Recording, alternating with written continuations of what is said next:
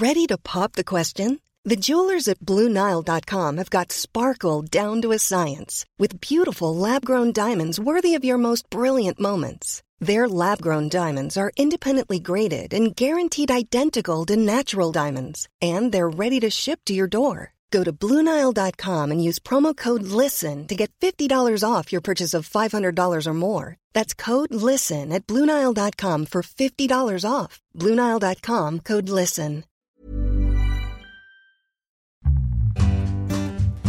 Start investing early. Like, make mistakes when you're young, when you don't have a lot of money, because you're gonna make mistakes. It's a fact, okay? But if you waste $10,000, let's say, when you're young, you're gonna make that money back. In the grand scheme of things in your life, $10,000 is nothing, okay? But the experience that you're gonna learn is gonna serve you really well. Hi, and welcome back to Stocks for Beginners. I'm Phil Muscatello. Today I'm chatting with Leon Vilfen, the Chief Investment Strategist for Lahardin Financial. Hi there, Leon. Hi, good to be here. So tell us a little bit about your background and your investing career so far. How did you get to this point? I was born and raised in Slovenia. That's actually where I started my investing career, because my first job, I started working in real estate investing. Yeah. My dad had a real estate investing firm, and even though at the time I saw it, the job to be incredibly boring, I do see now that the lessons that I learned there certainly shaped my investing approach, being focused on prudence, on risk management. Like stocks, real estate investing is also dependent on the global economic cycle, interest rates, and so on. Because you typically use a lot of leverage in real estate investing, that's something you have to be careful of. That were sort of my first steps towards the investing world. Later on, I went to do a master's degree in finance in Vienna, in Austria. And at that point, I started focusing more on the financial markets, on stocks. I was really intrigued about, the forces that move this market.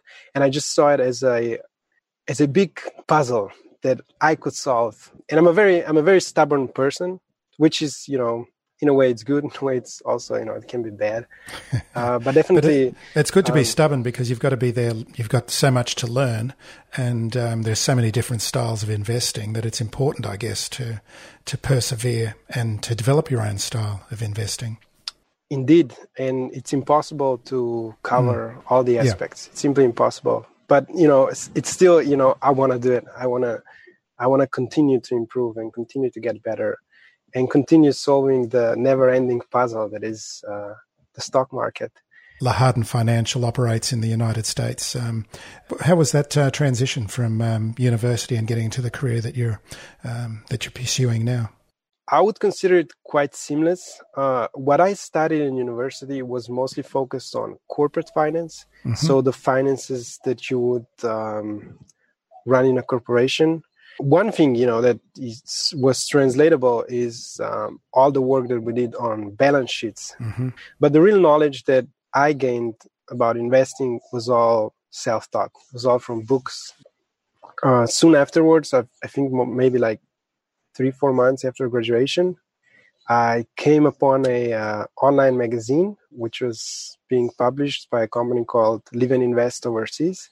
I started writing for them about financial topics and so on, and sort of built a relationship with managers, with the owners of the firm. And together we launched Lahardin Financial, and we officially launched our products in November of 2018. What were some of those books that you read when you were teaching yourself about stocks and the markets? The one book that I would recommend to most people, and just one investor that I would recommend people listen to, is Howard Marks. He's one of the greatest investors in the world. And one of the books he wrote was The Most Important Thing. And he always found himself explaining to other people, well, the most important thing about investing is this and this. And he realized, well, there's not one single thing. And so each of his chapters would start as the most important thing is, and then he would say risk management, knowing what's going on in the market cycle, and so on. And I think that's a great entry point for beginning investors. Were there any moments, any penny drop moments for you reading Howard Marks, something that really hit you, that changed the way that you were thinking about investing? The real penny drop moment was actually from reading another book.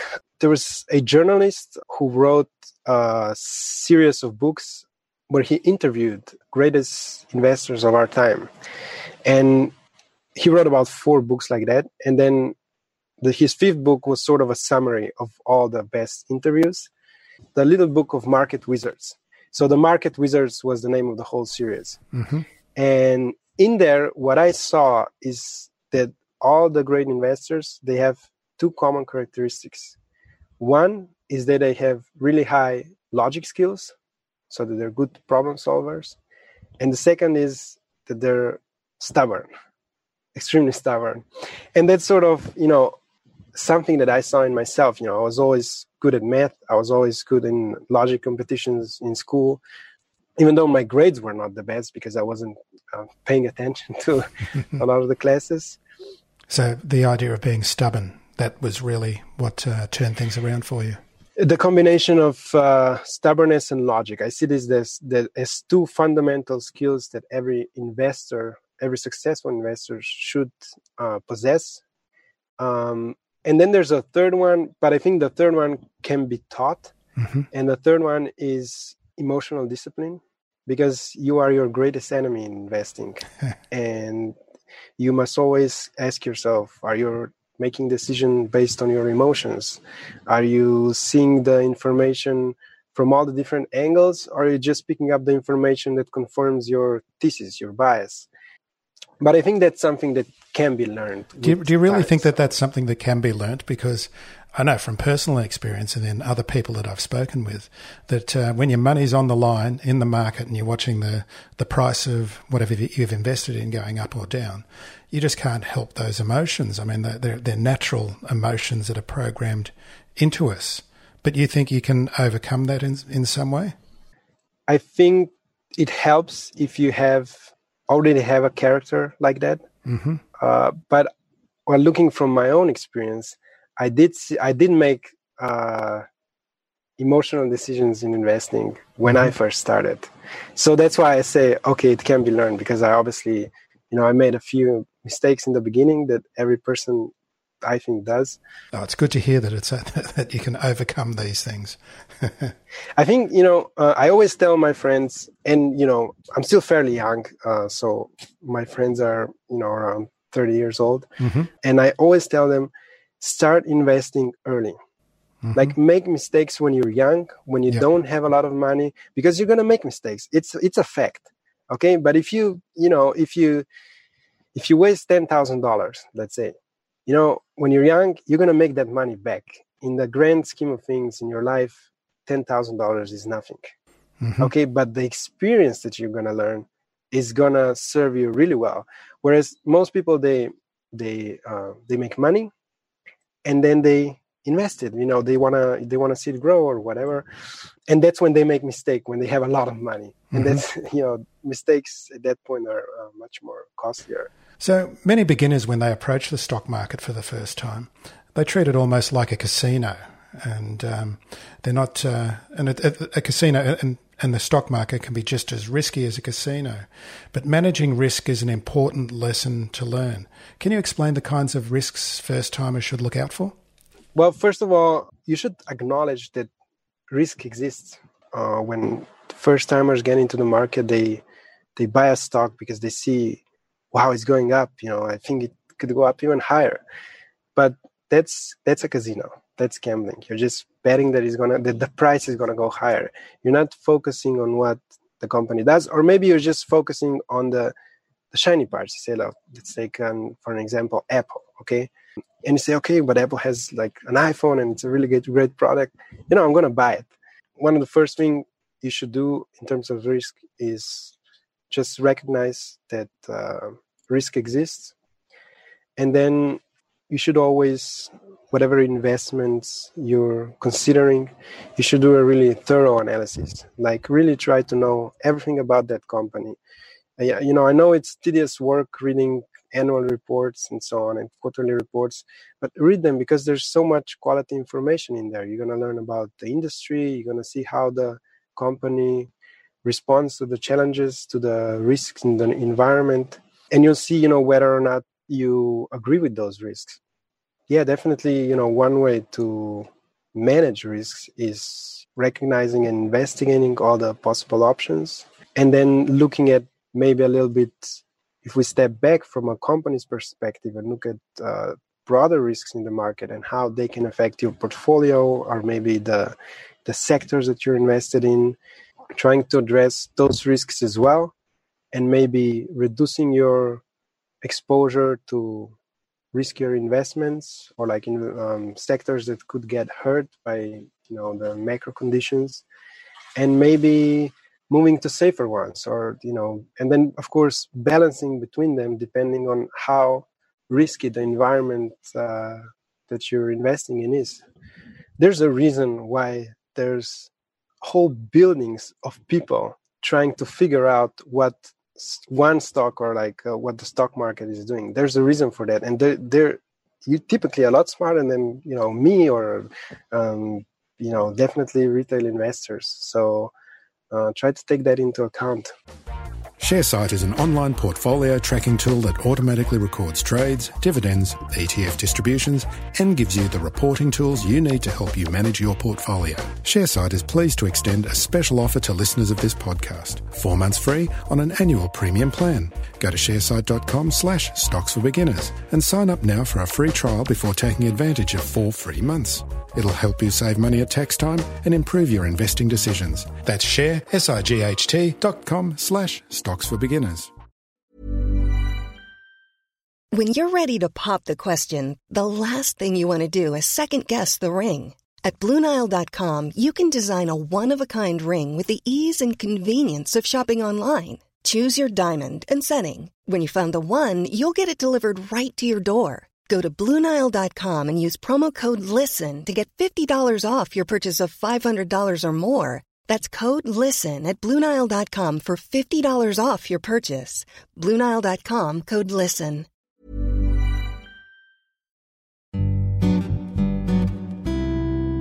So we were speaking before about the financial publishing industry and stockbrokers and fund managers and how they want you to trade. They want people to come into the market and they can make money out of your activities in the market. And they try and get you excited.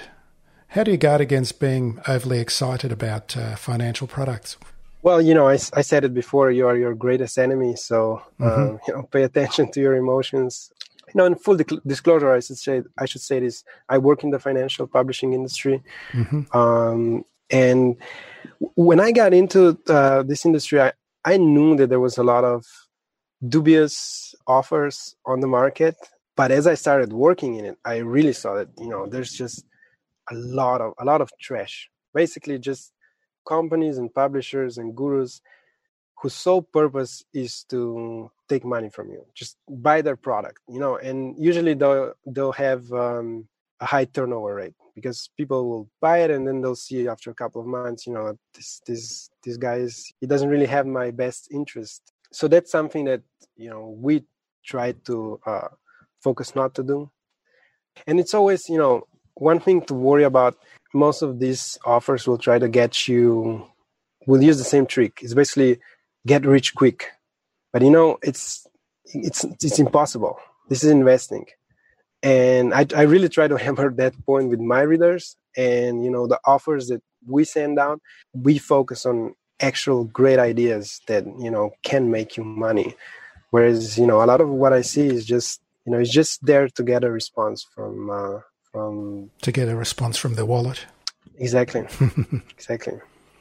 It's a problem in general. I think as an investment manager, you should have your client's best interest. That should be your goal. Like you're a partner with your client. And I think that's something that unfortunately, even in the traditional financial industry, it's just about a lot of people getting just because they want to earn money. and I want to earn money as well, but I really I want to have a good night's sleep as well. I don't want someone to think about me and hate me because I basically cheated them out of their savings. Yeah. So what are some of the risky investments that you'd be warning people to avoid? So I would advise against any leverage products. You can certainly grow your investments faster. You get higher profits, but there's also higher risk. What is a leverage product? What do you mean by a leverage product? Oh, so a leverage product is something that uses debt to leverage your initial investment. So let's say a broker will offer you, let's say you'll buy $1,000 worth of stock, and then the broker that you have account with will lend you $1,000 to put into that stock. So that means that you can make double the profits with $1,000 investments, but you also take double the losses. Yep. And then there's something called margin call, where when your losses will be at a certain point, that the broker will say, okay, your losses are becoming too large. You have to add more money to cover those losses. Mm-hmm. Otherwise, we'll close that trade, and they'll just close it automatically. Yep. And you'll end up losing a lot of money. So that's one thing I would say that they should avoid. Another one is, it's a debatable topic, so I'm probably stir some feathers here, but it's cryptocurrencies. I find them to be too volatile for most investors. The most common line I hear is, yeah, but I don't really care about that money. I'm just going to put, a couple of $1,000s to cryptocurrencies, and whatever happens, happens. Like, no, that's not true. Of course you care about that money. You worked hard for it. You're just saying this because there's a chance that you'll lose the money, and you just want to, it's your ego talking, basically. Yeah, yeah. But there's other leverage products as well, things like CFDs and options, for example. Yeah, and CFDs, it's pretty easy to understand. It's almost like a stock. And then options, I think for most people, options are too difficult to understand. So only to understand enough to avoid them until you really know what you're doing. Yeah, definitely. And then there's one more that I want to point out that I've been warning about for the last couple of years. It's high yield bonds. Mm-hmm. Okay, because investors, there used to be this idea, this principle that you should invest one part of your portfolio in stocks and another part of your portfolio in bonds. And usually it was 80-20. Mm-hmm. And, at the time when this idea became popular, bonds were returning between 5 and 10% a year. And I'm talking about safe bonds like US government treasuries. But then, because we kept lowering interest rates, bond yields kept falling. Okay, and now they're at last couple of years, they've been, at zero, or, between 0 and 2%. So, but investors, they still wanted high yield. They still wanted, I want 5 or 7% on my return. Like, I'm not going to take a product that gives me 0.5% a year or something like that. Mm-hmm. And so they started moving massively into high yield bonds. But what is a high yield bond? I mentioned before, high returns typically equals high risk. And high yield bonds are loans to companies that are in poor shape. Because when you lend money to a company, you want interest. And the good companies, the Apples, the Googles of the world, they can borrow really cheap. So the interest on their bonds is pretty low. It's very similar to government bonds. Whereas, some companies which are not in good shape, they have to offer higher return to attract people to loan them money. And, those are... They're riskier companies. They're riskier companies that you're lending the money to. Yeah, and a lot of people, they just see the number, they see 5 to 7% return, and they say, okay, yeah, that's the product I want. And when you look at high yield investments in the last couple of years, they've skyrocketed, and it's a danger. And I think it represents at this point some systemic risk to the because a lot of these are now being bundled up together in loan-backed securities. Which is, if we remember the 2008 crisis, that's precisely what mortgage-backed securities. Mortgage is a loan, and the only question is right now how extensive, because it's not as extensive as in 2008. Mm-hmm. But still, I think gradually, if this trend continues, it's going to pose even more systemic risk to our economies. Yeah, I think the term bonds is actually a really confusing kind of concept for a lot of people, because there's the bonds, the very strong treasuries and government bonds that are backed by the central banks of each country. They're obviously much lower risk. And then there's corporate bonds and hybrid bonds. But then, as you say, there's these kind of bonds as well, which are really just loans to companies. Yeah, and I mean, even when you're loaning to a government, sure, if you loan to an Australian government, it's all good. Mm-hmm. But if you're loaning to a country like Argentina mm-hmm. or Russia, they're gonna, you're gonna get a higher yield. But those are countries that have defaulted on their debt in the past. Yeah. And there's a reason why the returns are higher. Or sometimes, the bonds will be issued in local currency, and some countries will manipulate their currencies. They will print a lot of it. So, there's high inflation. So the return that you're getting is really not that impressive once you counter in the high inflation. So let's talk a bit about ETFs, because the popularity of ETFs is really rising these days. And people see them, A, as quite safe, and B, that they give you instant diversification when you buy an ETF. But you actually believe it's better to have a basket of well-chosen stocks. I think the biggest problem in ETFs is their misunderstood product. Like you said, people perceive it as they give you a high degree of diversification. But if you just buy an S&P 500 ETF, you're not really diversified. Sure, you're holding a bunch of different companies, but what if the S&P 500 starts declining? What if the economy starts deteriorating? What are you going to do then? Do you have assets that are going to perform well in that environment?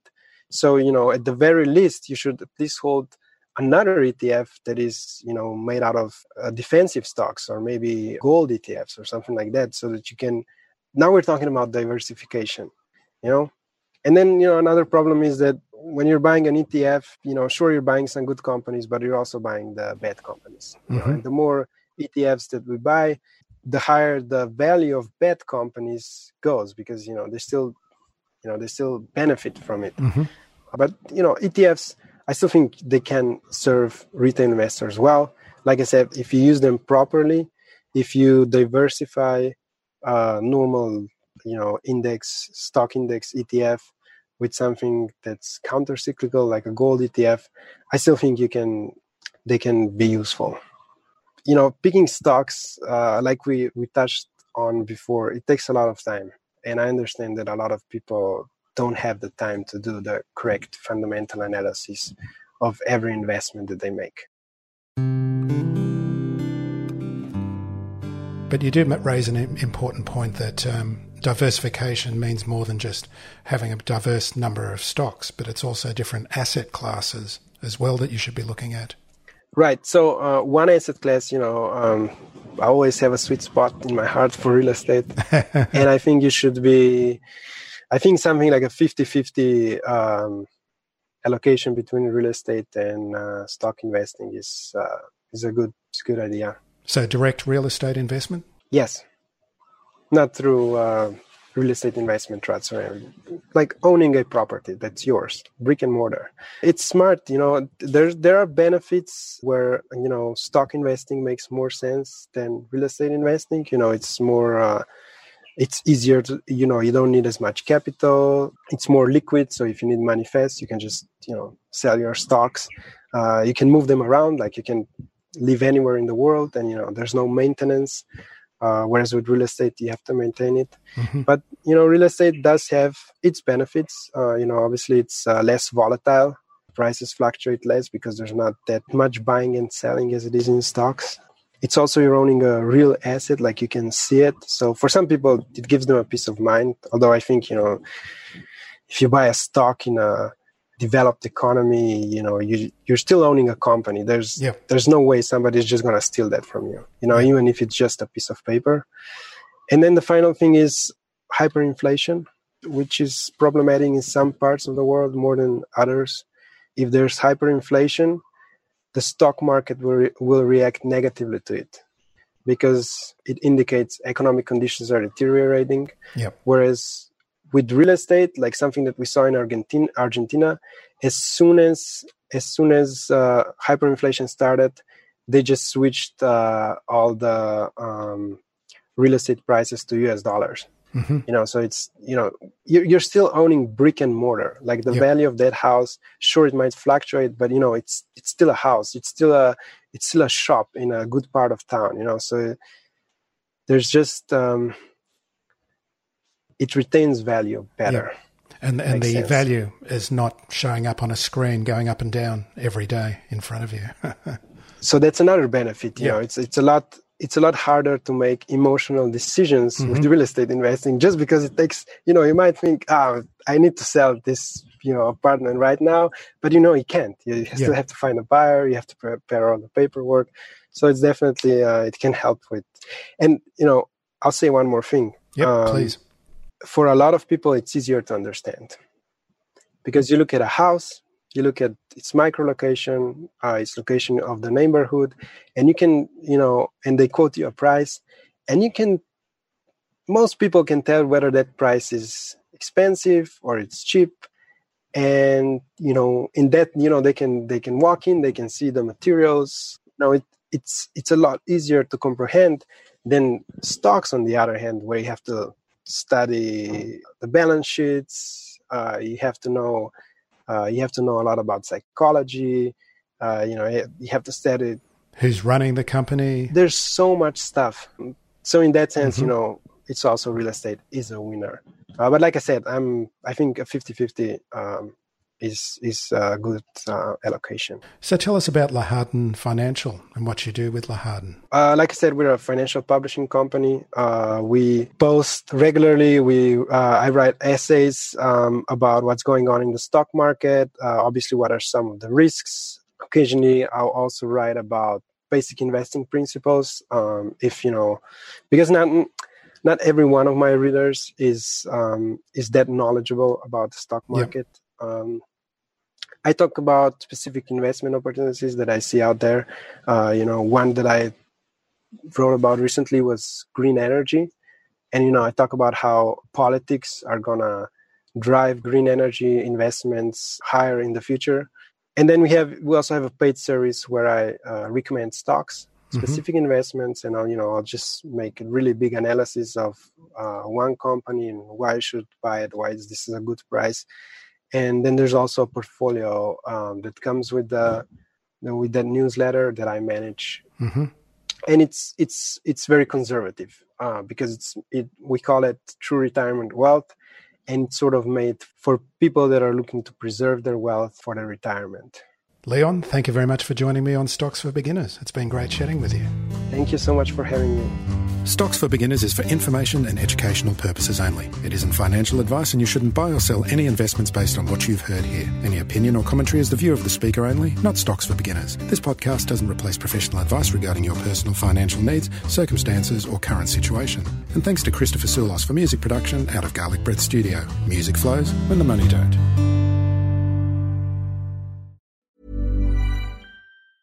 Tired of ads barging into your favorite news podcasts? Good news. Ad-free listening is available on Amazon Music for all the music plus top podcasts included with your Prime membership. Stay up to date on everything newsworthy by downloading the Amazon Music app for free or go to amazon.com/news ad free. That's amazon.com/news ad free to catch up on the latest episodes without the ads.